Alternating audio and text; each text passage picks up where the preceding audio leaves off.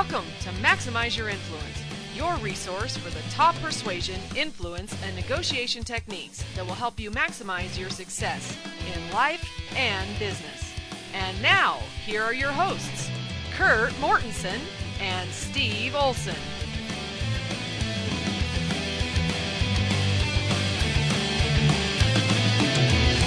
Welcome to episode 84 of Maximize Your Influence. Steve Olson here with Kurt Mortensen, and we're recording this episode very late at night for you. We could trail off. The normal superior quality of the show could suffer. The insults may get really sloppy. They're usually quite tasteful, the insults are, but I'm making no promises tonight. Yeah, we could have an increase of snoring, drooling, foaming at the mouth, that sort of thing. But other than that, we're going to promise good content today. Well, let's hope that that's all it is drooling and foaming at the mouth or whatever that stuff is. How do you just make that up? I mean, it's sleeping. People drool. Isn't that kind of human nature?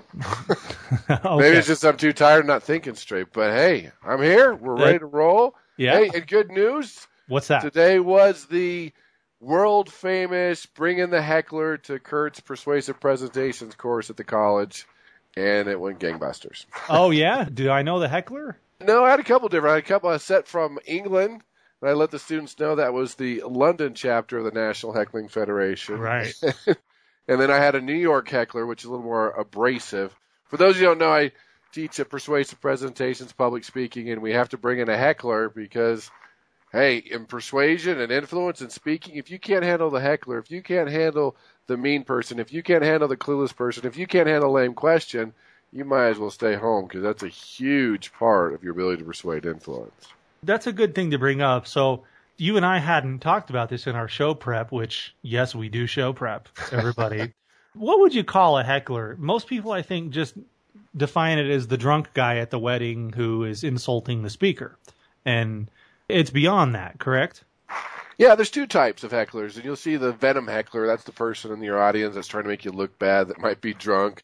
The person in the boardroom that wants to make you look better, have their idea better, to shoot you down so they look better. But the majority of the times the one we deal with is the clueless heckler, the person that wants to show the audience that they know more than everyone else, or the crying baby, or talking on your cell phone, or talking to your neighbor, or falling asleep, or asking too many questions, or asking lame questions. Any of those to throw the speaker off. A lot of times I call it adult teasing. A lot of times these people are looking for a response, see what you're made of. And we tease growing up to get a reaction, and you got to stay in control and have the ability to handle it. Because even in politics, people are full-time hecklers. They call it bracketing. And it's something that we can all deal with, that we deal with every day. I mean, if you lose control, if they get under your skin, if they make you look bad, if you get angry, you have lost the persuasion game. That's right. Yeah, adults are just grown-up 5-year-olds, right? Pretty much, yeah. It is kind of funny to see that where you see an adult reacting to something or heckling and you think, you know what, we could change out some words, shrink you by about 3 feet, put some overalls on you, then this would totally fit, right? It's they use some of the same tactics, and oftentimes it's because those worked for them when they were 5 years old, and so now they've got a bigger vocabulary. I know. I saw that in a negotiation where common millionaire friend we both have, and I was monitoring it, and he got emotional, and he finally says, well, I have more money than you. Yeah. My dad can beat up your dad. What are we doing here? So as the emotions hit and the blood leaves the brain, strange things happen. Yeah, I witnessed my 7-year-old daughter use the "get off my property" line the other day. Oh, great. Some kid she didn't like came over to our house. Get off my property. And I was like, well, hang on. Let's talk about whose property it is. That's right. And then we can discuss your treatment of the neighbor kid. Right. I've seen that. But I think it's common in all kids. I've seen that before, too. Like, oh, where did that come from? Yeah, every kid at some point decides they're going to play that card. They play that card, and the dad beat up your dad card. Yeah. And, okay, yeah. I guess we all are 5-year-olds. There's our insult for everyone today. We're just grown up 5-year-olds. Yeah, everybody sucks. Yeah. There you go. Write that down and memorize it. Add everyone to the insult register. We got to keep a formal insult register. I think that'd be cool. We could post it on the blog. Everybody who's been insulted. Yeah, just kind of lead it. Who was insulted and how many complaints? Yeah, totally. Complainometer. That's what we need to have. Yeah. It's late. We warned you. The ideas are subpar. They're not great tonight. Oh, man, we better we better suck it up and make it happen. Yeah, let's do this. The wheels are coming off quickly. Well, and this is a pretty deep, kind of heady, numbers-oriented, geeky article moment, which cue the Urkel, by the way. All right, Urkel, give it to us. Did I do that? Oh, I love Urkel. That's just hilarious. So we have some stats for you today brought to you by Kurt about emails and email marketing and when you should send them and when you shouldn't and all that kind of stuff. What do you think, Kurt? Emails, voicemails, some shocking stats that was compiled by, hopefully I get this right, Zachary Lukasiewicz. Sorry about that, Zach. But anyway, he kind of compiled some different studies. These come from all over the place, but really fascinating. Some are dust, some aren't. For example, let's talk about emails. I'll just kind of shoot some out. This one's from MailChimp, which is a email provider. They said email opens increase after 12 p.m., with the most active period being between 2 p.m. and 5 p.m., which makes sense. I mean, in the morning we're more stressed, got to get things done, kind of eases up in the afternoon.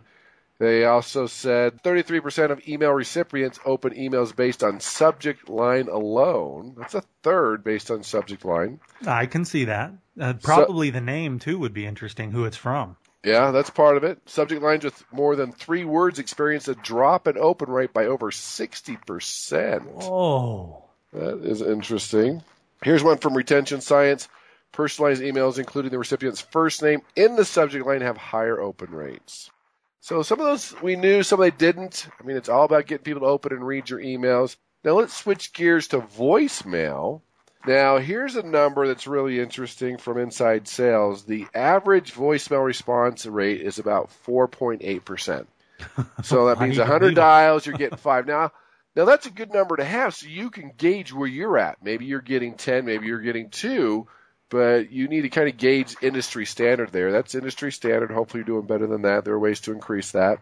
15% of every sales rep time is simply leaving voicemails. And here's one that I did not know. This is what I learned today. The optimal voicemail message is between 8 and 14 seconds. That research was done by the Sales Hunter. That's good stuff. It is. It's always good to know the stats, where you rank, what's happening, when to send emails, when not to. In fact, they also talk about calling, which the best times to call is between Wednesdays and Thursdays, right? On Wednesday or Thursday, okay. Yeah. And the worst time to call, here's your duh moment, is from 6 a.m. to noon and Fridays afternoon. Okay. Right? And a couple more that we already knew. We have talked about 80% of sales require 5 follow-up calls, and 44% of salespeople give up after 1 follow-up. So fascinating numbers to kind of gauge where you're at, especially on the voicemails and what you do.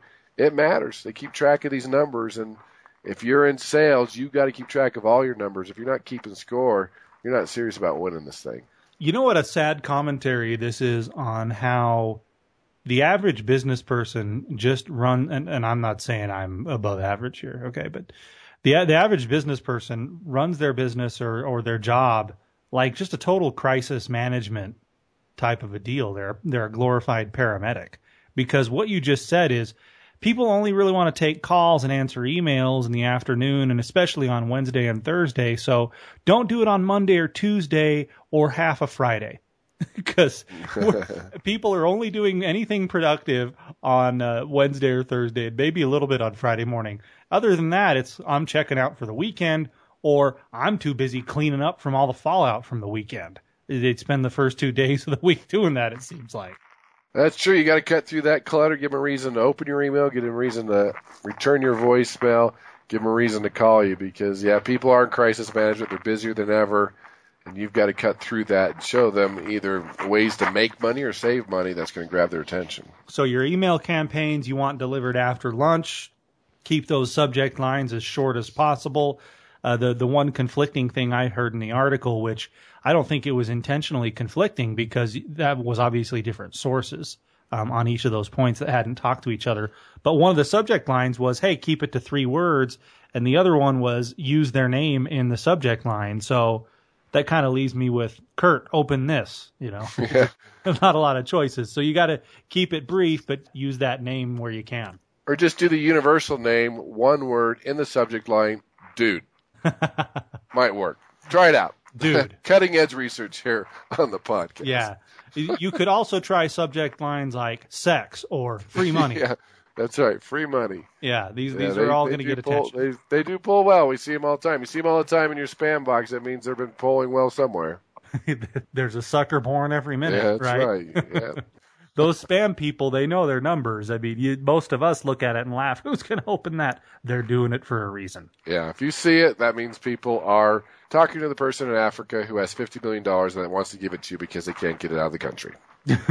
You know what the new one is help, I'm in London and I got mugged and I need $5,000 and I'll pay you back. You know, that's the new one. Well, the scary thing about that, it's someone you know because they've hacked that email address of someone you know. So you're like, oh, no, what's going on? That's my mom. You're like, wait a minute, she's not in London. The first time I got one of those, I wasn't aware that it was a thing, and it was from a guy that owed me money. Oh, there you go. You're like, all right, you just rot in Europe. And I wrote back and I said, good luck getting out of London, pal. There you go. Yeah. Because it was all this impassioned plea that he could pay back. And so I'm thinking, well, why don't we start with what you already owe me, right? Yeah, let's start there. Yeah, okay. Stuck in London. You have no sympathy. None, zero. So, well, good. We've got an IQ question as we continue the cheat sheet on the Persuasion IQ test. Go to MaximizeYourInfluence.com, scroll down to the bottom. You'll see where it says Persuasion IQ, and you can take the test, and you can go back and listen to this episode and the last few episodes to cheat, to get the answers to the Persuasion IQ test, learn about persuasion in the process. And if you're the kind of person that wants to learn more, if just listening to the podcast every week isn't quite enough for you, you need to go to universityofpersuasion.com. We've got a variety of options there that you can check out to become a better persuader. So let's get to the question for the day. Kurt has the Jeopardy music playing in his head. He has that music playing in his head most of the day. So when you run into him, it'll explain a lot. So here we go. Kurt, are you ready? Feeling good. Go. What is the first color to register in the human brain? A, red, B, orange, C, yellow, D, white, E, gold. What do you think? Ooh, drum roll on that one. Most people will say red, but that is wrong. It is yellow. It is yellow. So why is it yellow? If you put all the colors up in the whole spectrum, yellow is the first one that triggers the brain that we see. I mean, that's why you see fire hydrants and fire trucks turning yellow. Now, it's also the first color to annoy. If I showed up to an interview in a yellow suit, I would grab their attention. You certainly would. Then after a while, they're like, wait a minute, what's going on? So strategically using yellow to grab people's attention is one of the first things that they do see. Man, the research on colors is amazing. Companies spending billions of dollars to find the most credible colors, the most colors that stimulate appetite. All these things come into play. Colors is a powerful persuasive technique. So what's the average persuader going to do to use colors? Obviously, somebody that works the phones most of the time doesn't have a lot that they can do there. But what about somebody that runs a business or somebody that does have some liberty over the marketing literature, the email campaigns? We were talking about that today. Obviously, that's a medium where colors would matter. What would be your advice there? Well, if you're working with someone face to face, we know that blue and black or darker colors, contrasting colors are always more persuasive. Marketing literature, PowerPoint presentations, you have to make sure the colors don't clash. Advertising, having the white space. Big part, too, is that colors vary by culture. For example, when I go to Thailand, you can't wear a purple tie because that's reserved for royalty. And a lot of people don't understand that varies by culture. Even in the pharmaceutical industry, black pills are rated stronger than white pills. Even in food, they came out with white mustard. That didn't sit right with people. They came out with green ketchup, okay? When margarine came out, it was white. That didn't feel right. Coke and Pepsi have come out with clear colas that didn't work. And even the gallons of milk, the jug, if they tint those a little yellow, the milk would last 3 or 4 days longer. But on the flip side, no one would buy it because nobody wants yellow milk. Yeah, those food dyes are a big deal. I was having a sandwich today, and I like this hot sauce called Louisiana hot sauce, and I was zoned out reading the ingredients on it, and Red 40, which I know the health people are going to freak out. I think Red 40 is probably the next high fructose corn syrup coming up, where everybody's going to hiss at it and say it's terrible. I'm having this sauce called Louisiana hot sauce. It better be red, right? But obviously, just the ingredients that make it taste that way don't make it red. It wouldn't be that way on its own. So we have these perceptions of what we think the colors of certain things should be. And it's all about the mood that you want to create, and it's all about grabbing attention, right? You've noticed that police tape or construction tape, it's always yellow. They want it to jump right out at you so that you see it, right? You've never seen a police tape for a crime scene that's a nice soothing taupe color, right? That's right. That's not going to happen. But, a theme that you want to create in a doctor's office or something, professional, you're going to use those neutral colors. You want to create an academic and a high-end feel, you're probably going to use those deep blues and things like that, right? And if you want excitement and such, you got to bring in the warmer colors. So that's what you've got to consider when you're writing your marketing literature. That's a good point. Maybe I'm off topic, Kurt, but when we consider like email marketing, I know we read a bunch of stats off at the beginning of the podcast. I've heard conflicting info that HTML emails versus regular text emails, that the text actually might pull better, which we can't really use color in that. Have you seen any data there that says whether HTML is better than text? And maybe take a crack at explaining HTML as well. Well, the HTML is going to be the graphics they can see. It's pulling from code so you can see the graphics. I've seen it go back and forth. A lot of the email providers now, what they're doing is it automatically senses what you prefer, and it's going to send it that way. And it has a link for you to go to a website so you can enjoy all the colors. I can't definitively say which is better as far as what's pulling better. Most providers are doing both. But, yeah, there's something about that color and bringing people in and, like you mentioned, creating moods and creating that feeling, whether it be the specs on your laundry detergent or they found when you put dye in strawberries or orange juice, even if it was the same batch of little dye, people rated the flavor better. We think, well, it wouldn't affect me. No, it does. From the room you're sitting into, from going to a hospital that's painted black would probably bother you a little bit. In fact, my favorite study comes out of Seattle, Washington. The U.S. Naval Correction Center had this holding cell, and the people in there, they were fighting. There was aggression. There was a lot of blood everywhere, I guess it would be, and they're just like, how do we get rid of this aggression? So they had this idea. They painted the whole holding cell, the walls and the floor, pink. They didn't do the ceiling, but they painted the whole thing pink, and it reduced aggression. Now, it promoted other feelings. All right. I had to offend somebody. I'm kidding on that part. But, hey, even the University of Iowa football visiting locker room at the football stadium, the toilets are pink. Everything's pink from the walls to the lockers. And it just makes them so mad to go visit there. But the coach is like, hey, that's our competitive advantage. The whole thing is pink. And they claim it's a competitive advantage, and they love doing it. That's hilarious. That's hilarious. I mean, the coach is in there. It's halftime. We got to give the big motivational speech. We're down by 3. We got this. And you're just surrounded by pink tile and lockers and benches. Yeah, it's like, well, we're going to give a flower to the best position. No, it affects people's behavior, but there's something about it. Reds and yellows stimulate appetite. I mean, we can go on about this, but it's amazing. Some studies show that up to 60% of the acceptance or rejection of an object or person comes down to colors and how those colors make us feel. So it's something that we need to take seriously, especially in the world of subconscious triggers where we just feel that it's right or not right, could come down to color. Yeah, it definitely does. I work in the real estate business and was listing a house the other day, and the basement was painted a bright lime green everywhere, right? I told them, and the person listing the property with me was quite proud of this paint job, and this is their favorite color or whatever. And I have to break them the bad news, say, hey, you want to sell this house? You got to paint this a neutral color. But it's so beautiful. I said, yeah, you know what? It might be beautiful to 1 in 100 people out there. What do you want to do? Sell the house or not sell the house? Right? You just need to lock him in the basement for 2 days and see what happens after looking at that color for so long.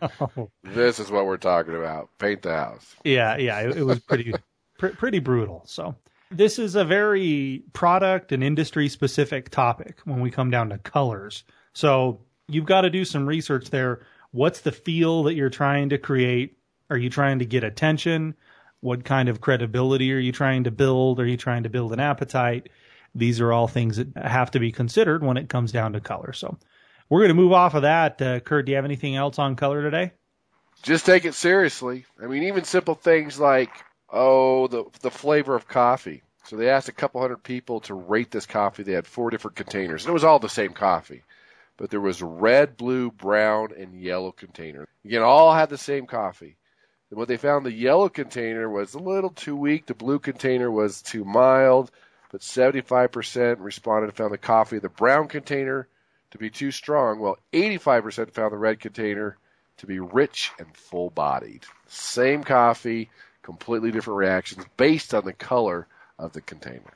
So contrary to what I've been telling my kids every morning when they fight over the blue cup at breakfast, color does matter. Color matters every time. Sounds like I got to get another blue cup. Yeah, that's the easiest way to handle that one. But see, then we get into scarcity. If there's 2 blue cups, then it doesn't matter. That's right. Everyone gets a blue cup. Yeah, it's scarcity. It's I want what she has, and I don't want her to have it. That's the deal. All right. Well, good. Why don't we cue up the Homer? Homer, go! Don't!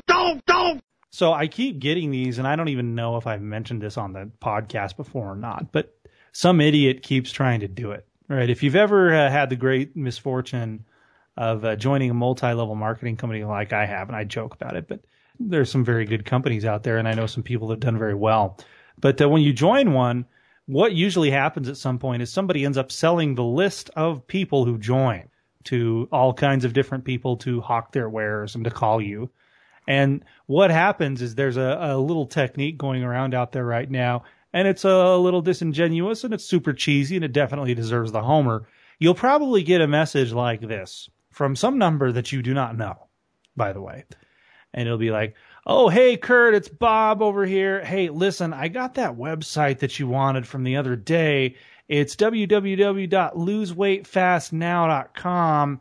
Oh, what? Yeah, www.loseweightfastnow.com. I believe you said you wanted some more of the information on that, like we were talking about. Anyways, I'll catch you later. Call me if there's anything I can do.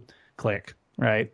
Do we know this guy? No, we have no idea who he is. Have we ever talked to him about weight loss? No, we have not. This is a blatant attempt to lower the guard and to try to come across like, you've already met and get somebody to go, did I have a conversation about weight loss? And to just stumble onto the website and get lucky. You know what? They might get lucky occasionally, but it's super annoying. And I'm getting a lot of calls from one particular number, and I'm going to have to do something about it soon. So there you go, Kurt. Pretty cheesy, pretty Homerish. Yeah, even a blind pig can find food. It's going to work every once in a while. Statistics are there, but it's high cheese factor. People know you're lying. It will work every once in a while. I mean, this is a very, very old technique. I remember in college, they used to print up newspapers, and they'd cut out the article, they'd put a Post-it on it, hey, worked for me, Frank, right? And they'd mail them to everybody, and people are like, oh, wow, there's a cut-out article with a Post-it on it, and who's Frank? Frank? Why would Frank send this to me? Same type of scenario. So it does have diminishing returns. It does have a high cheese factor, but they can get 1 out of 100. They're going to keep using it until it doesn't work anymore. I guess so. So the dumb people that fall for it make the rest of us has to put up with it. In general, guys, your prospects don't like the cheese. As far as you're concerned, they are lactose intolerant, right? That's right. They can't take it. And those that fall for it, there's also a lot of people in Africa that have money they want to give to you. Yeah, there's a Nigerian prince who has $800 million. That's lost in London. Yeah. That can't get home. If he could just get your $500, then he could unleash that $800 million, of which he's willing to give you a healthy cut. I mean, because he loves you. Yeah, you've never met him, but he wants to give you $50 million for your $500. Out of the hundreds of million email addresses they found you. Yeah, they did a bunch of research on you in their spare time, and they said, you know what, this is the guy right here. That's right. They're going to help us out. We'll make them wealthy. Yeah. So I think we made no large promises with our late night recording, and we certainly delivered. And we want to thank everybody for listening to the show. Go to MaximizeYourInfluence.com to check out the blog. Look at the links to the articles that we talk about. You can download the show there and listen to the show there if you want to. Or we would encourage you to subscribe on iTunes, Windows Marketplace, or Stitcher Radio. I think we're on TuneIn now as well. So check us out on those links. And if you have questions, comments, derogatory remarks, insults, favorite barbecue recipes, sports trash talk, we're willing to hear it all. Maximize your influence at gmail.com, and we will answer your questions on the show or respond in email privately if that's what you want. So there you have it, everybody. Thank you for listening so much, and we will catch you next week on another episode of Maximize Your Influence. Take care.